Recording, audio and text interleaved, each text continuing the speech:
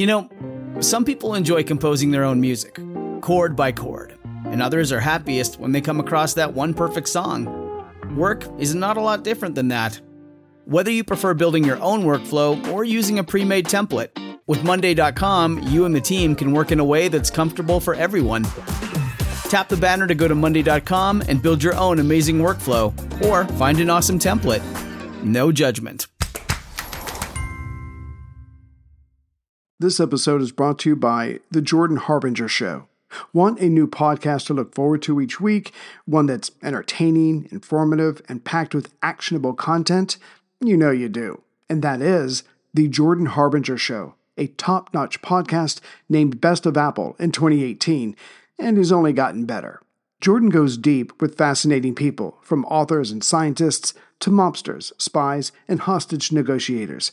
During his discussions, Jordan pulls out tactical bits of wisdom for you to use to become a more informed, critical thinker. You'll learn and have a good time. He's very easy to listen to. My two recent favorites are Episode 972, Mustafa Suleyman, The Coming Wave of Artificial Intelligence, and Episode 843, Eli Honig, How the Rich Get Away with Crime. You can't go wrong adding The Jordan Harbinger Show to your rotation. It's incredibly interesting. There's never a dull show. Search for The Jordan Harbinger Show, that's Harb as in boy, IN as in Nancy, GER, on Apple Podcasts, Spotify, or wherever you listen to podcasts.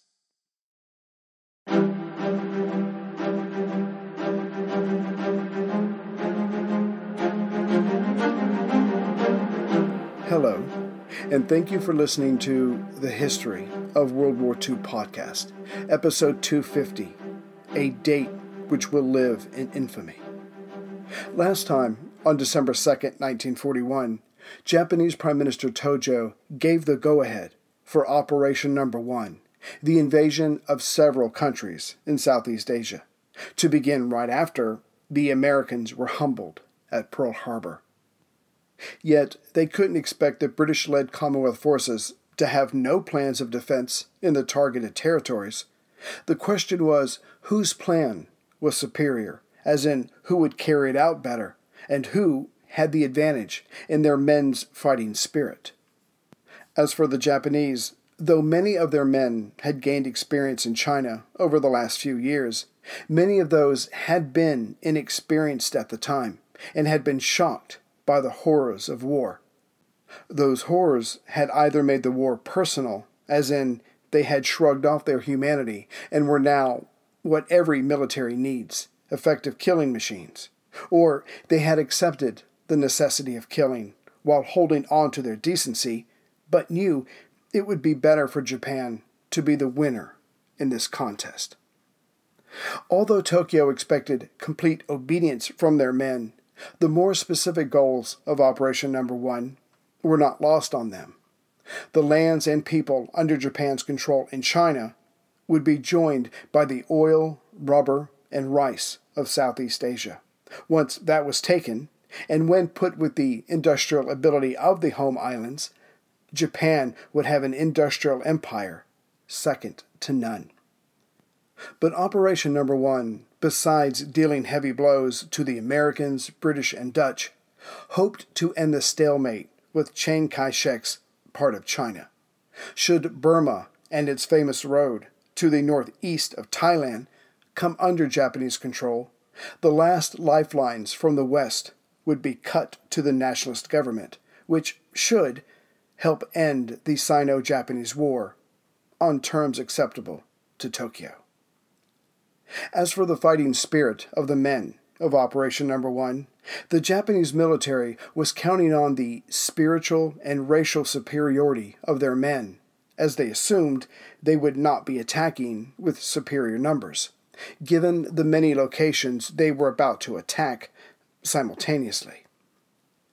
The Japanese 25th Army, led by Lieutenant General Yamashita Tomoyuki, whose ultimate goal was Singapore, was about to land with only 3 divisions on Siam, modern-day Thailand, and Malaya, some 26,000 men, of which only 17,000 were combat troops.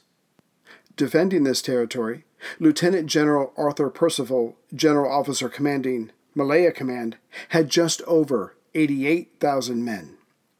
19,600 British, 15,200 Australians, 37,000 Indians, and some 16,800 local Asian soldiers. Of course, these would be spread out, as it was not known where the enemy would land. But more than having at least the equal number of men, a war in Southeast Asia would be very different than in the fields of France or the steppes of Russia.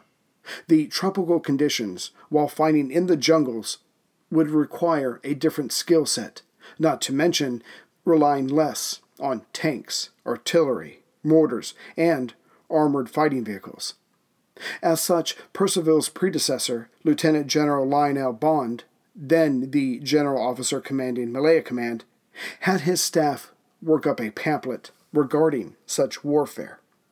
Called Tactical Notes for Malaya of 1940, it stated that the infantry would be the main fighting unit of a future war in the jungle, as roads, much less paths, would be far and few in between in Malaya and Thailand, places that could lead to Singapore. It would be up to the soldiers and the weapons they could carry on their backs that would decide victory or defeat. Hence, officers were ordered to take their men into the jungle for ready acclimation. But that was only the beginning of this kind of training. As communications would be limited in the jungle, success came down to taking the fight to the enemy, as opposed to setting up a fierce defensive line and allowing the enemy to break themselves upon it. And listening posts would be vital that would allow for coordinated attacks by relatively small groups that could harass the enemy, giving them no relief. But the tactical notes wasn't just for the fighting men. As roads and communications would be limited, bold leadership was essential. The men must be prepared, willing, and able to take to the jungle for months at a time, to whittle down a larger enemy force as it approached any British center, and their local commanders would have to lead the way. As these tactical notes, and others like it, were supposed to stop the Japanese from winning in a general land war, the tactics therein could also be thought of as a way to harass the enemy should they take control of large swaths of land until reinforced Allied naval and air power could be brought to bear. Yet, at the time, it was envisioned that tactics like this would prevent an enemy victory on any level.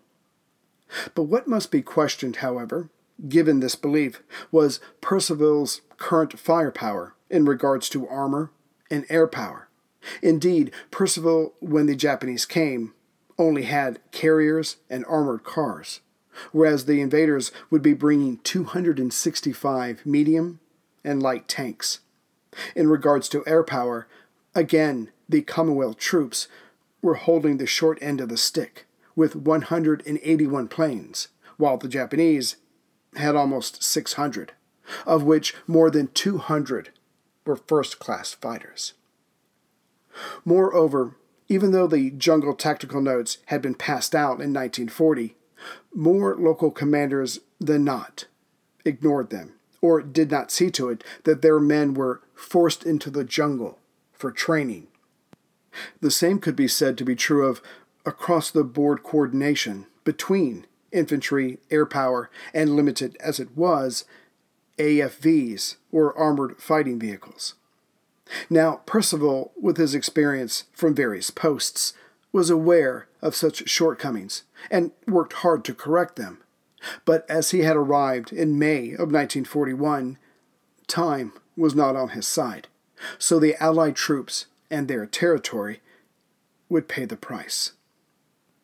As such, the General Officer commanding Malaya Command had his list of priorities. First, if and when the Japanese came, Singapore was of paramount importance. But with its two Malayan brigades, the 1st and 2nd, its fixed coastal defenses, and its anti-air batteries, an opening direct attack there seemed unlikely. So next came the area of Johor, just above Singapore. Percival envisioned that the Japanese, if they landed that close, would come to the east coast, about 75 miles north of Singapore, near the towns of Endau and Mersing. So there, the 8th Australian Division, along with the 12th Indian Brigade, was placed. And as the various brigades had spent the majority of their time working on fixed defensive positions rather than jungle training, their works were not inconsiderable. Hence, it seemed to Percival that if the Japanese came, their troops would land further to the north, in northern Malaya or even further away, in Thailand, then fight their way down south. The great irony was that the jungle tactics of the tactical notes, had they been fully embraced, could have bled the Japanese on their journey south, maybe even to the point of them postponing their attack on Singapore. But it was not to be. Percival's other concern was the Japanese capturing or getting permission to use the airfields of Thailand. This would enable them to bomb the Commonwealth positions in northern Malaya, while their infantry pushed south. It could only be hoped that the thick jungle would help thwart this. For should northern Malaya come under Japanese control, they would then be in range to bomb Singapore, to make it unusable for the British fleet, the next best thing to taking possession of it. Hence, the 3rd Indian Corps was placed as far north as possible, in Malaya, to be ready to react in such an eventuality. With all this being the case, Percival knew there was nothing he could do to protect Siam, or Thailand, or Burma, for that matter, should the Japanese choose to push in that direction. His immediate concern was Singapore, which meant Malaya would be his battleground, and thus destroyed in the process. But worrying about that was beyond the scope of his command. The defense of Singapore was all. As we will soon see, the British plans for Southeast Asia, those rehearsed and those not, would pay dividends, but not in the immediate future, and certainly not for Singapore, Churchill's Gibraltar of the East, which would be occupied by the Japanese for the remainder of the war. Hey everyone, Ray here.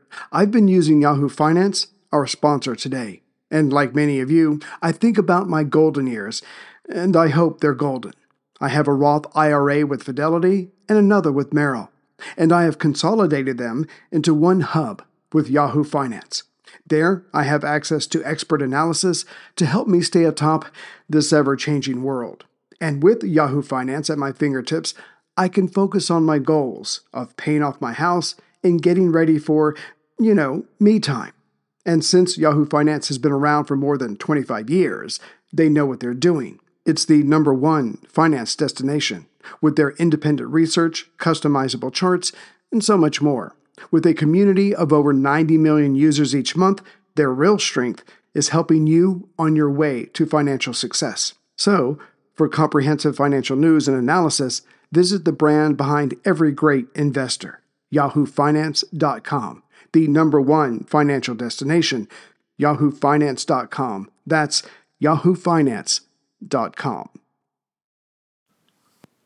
As President Roosevelt prepared for his speech to Congress late on December 7th, and then slept, Operation #1 began the attacks on Hong Kong, Guam, the Philippines, Wake, and Midway Islands, and each of these and others will be covered in detail. When FDR awoke on December 8th, Washington time, he was updated on the situations in Hong Kong, Wake, Midway, and the Philippines. None of it was good news. The last hit the hardest, as General Douglas MacArthur had been warned beforehand. As things stood, MacArthur had lost most of his fleet, more than half of his air power, and much of his supplies that would have been needed in the coming sustained defense.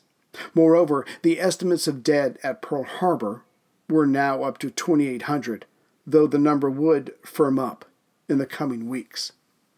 The president decided to keep all of this to himself, as he did not want to embolden the Japanese or terrify further the American people. His speech, as written, would stand. Being dressed at 11 a.m., the president wore a black armband, not for the men and women at Pearl. Those demonstrations would come later. This was for his mother, Sarah, who had died on September 7th and had been a great influence on her son's life. The limousine that drove the president to the House chamber had once belonged to the crime boss, Al Capone. Its armor now protected the most powerful man in the country, who would go on to be a part of the most powerful association in the world, the Big Four, or the Allies of World War II. At 12:29, the doorkeeper of the House of Representatives, Joe Senate, announced the President of the United States. Mr. Vice President, Mr. Speaker, members of the Senate, of the House of Representatives, yesterday, December 7th, 1941, a date which will live in infamy. The United States of America was suddenly and deliberately attacked by naval and air forces of the Empire of Japan. The United States was at peace with that nation, and at the solicitation of Japan, was still in conversation with its government and its emperor, looking toward the maintenance of peace in the Pacific. Indeed, 1 hour after Japanese air squadrons had commenced bombing in the American island of Oahu, the Japanese ambassador to the United States and his colleague delivered to our Secretary of State a formal reply to a recent American message. And while this reply stated that it seemed useless to continue the existing diplomatic negotiations, it contained no threat or hint of war or of armed attack. It will be recorded that the distance of Hawaii from Japan makes it obvious that the attack was deliberately planned many days or even weeks ago. During the intervening time, the Japanese government has deliberately sought to deceive the United States by false statements and expressions of hope for continued peace. The attack yesterday on the Hawaiian Islands has caused severe damage to American naval and military forces. I regret to tell you that very many American lives have been lost. In addition, American ships have been reported torpedoed on the high seas between San Francisco and Honolulu. Yesterday, the Japanese government also launched an attack against Malaya. Last night, Japanese forces attacked Hong Kong. Last night, Japanese forces attacked Guam. Last night, Japanese forces attacked the Philippine Islands. Last night, the Japanese attacked Wake Island. And this morning, the Japanese attacked Midway Island. Japan has therefore undertaken a surprise offensive extending throughout the Pacific area. The facts of yesterday and today speak for themselves. The people of the United States have already formed their opinions and well understand the implications to the very life and safety of our nation. As Commander-in-Chief of the Army and Navy, I have directed that all measures be taken for our defense, but always will our whole nation remember the character of the onslaught against us.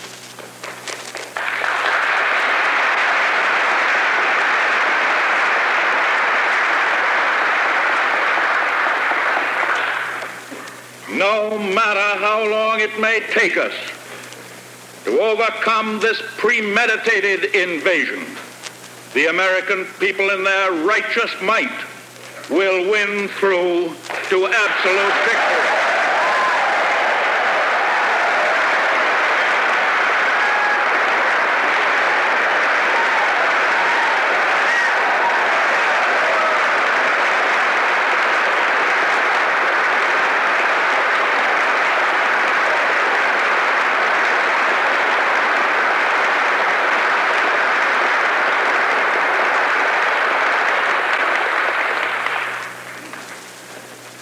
I believe that I interpret the will of the Congress and of the people when I assert that we will not only defend ourselves to the uttermost, but will make it very certain that this form of treachery shall never again endanger us.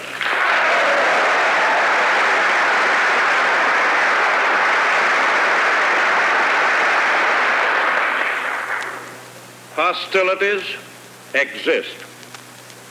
There is no blinking at the fact that our people, our territory, and our interests are in grave danger.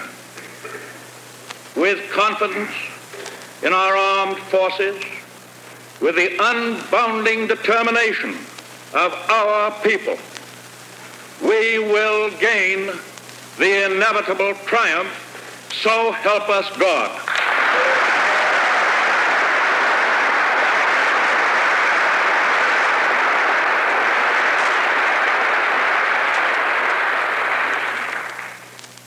I ask that the Congress declare that since the unprovoked and dastardly attack by Japan on Sunday, December 7th, 1941, a state of war has existed between the United States and the Japanese Empire.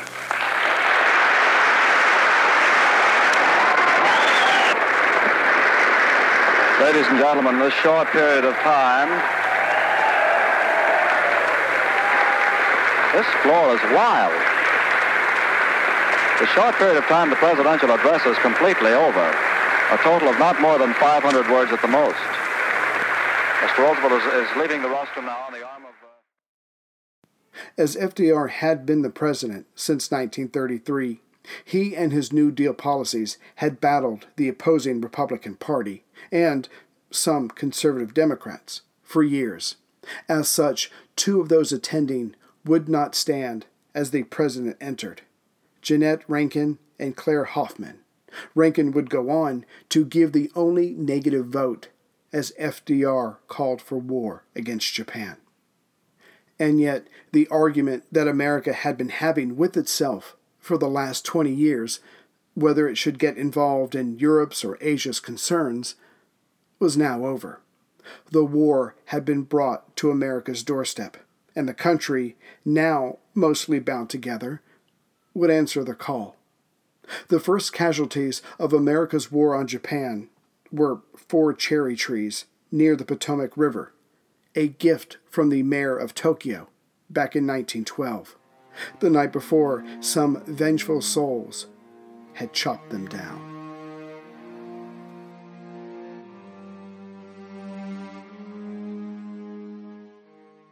Greetings, everyone, from Central Virginia. So I just wanted to take a moment. As you may or may not remember, near the end of last year, I did a whole slew of interviews. And lately I've been trying to focus on the main story because, that's why we're all here. But that's not to say that the books have stopped coming in from all the publishers. So there's a lot of these I won't be able to interview just because it's a sheer numbers game. So I thought I would just read out some of the titles for you. So if you wanted to pick up these books, check them out, you certainly could. So in no particular order, and I will be having one interview that I promised a couple of months ago. That'll be out later this week. Okay, so let's see here. One book is Pan Am at War, How the Airline Secretly Helped America Fight World War II, Mark Cotta Vans and John H. Hill. That's not World War II. Engineering Hitler's Downfall by Gillum Roberts, The Brains That Enabled Victory. Cool. Can't wait to read that. Against All Odds by Mitchell M. Topol. The Ray Fermani story. I've heard of that, but I don't know the details. Looking forward to reading that. Hitler's Last Plot, the 139 VIP hostages selected for death in the final days of World War II by Ian Sayer and Jeremy Dronfeld. This one got into the pile by accident, but I love this guy. Barry Strauss, his 10 Caesars book, Roman Emperors from Augustus to Constantine. Cam and I will probably be talking to him. Let's see here. Coming out in April, The Storm on Our Shores by Mark Obmasik, Obmascik. Let's see here. One Island, Two Soldiers, and the Forgotten Battle of World War II. That should be good. In July, The Liberation of Paris, How Eisenhower, de Gaulle, and von Kolitz Saved the Light, City of Light. Jean Edward Smith. This one's coming out in June. The Year Germany Lost the War by Andrew Nagorski. I've got several books by him, so I'll be looking forward to reading that. And the book that I'm doing the interview on later this week, Brothers Down, Pearl Harbor, and the Fate of Many Brothers Aboard the USS Arizona.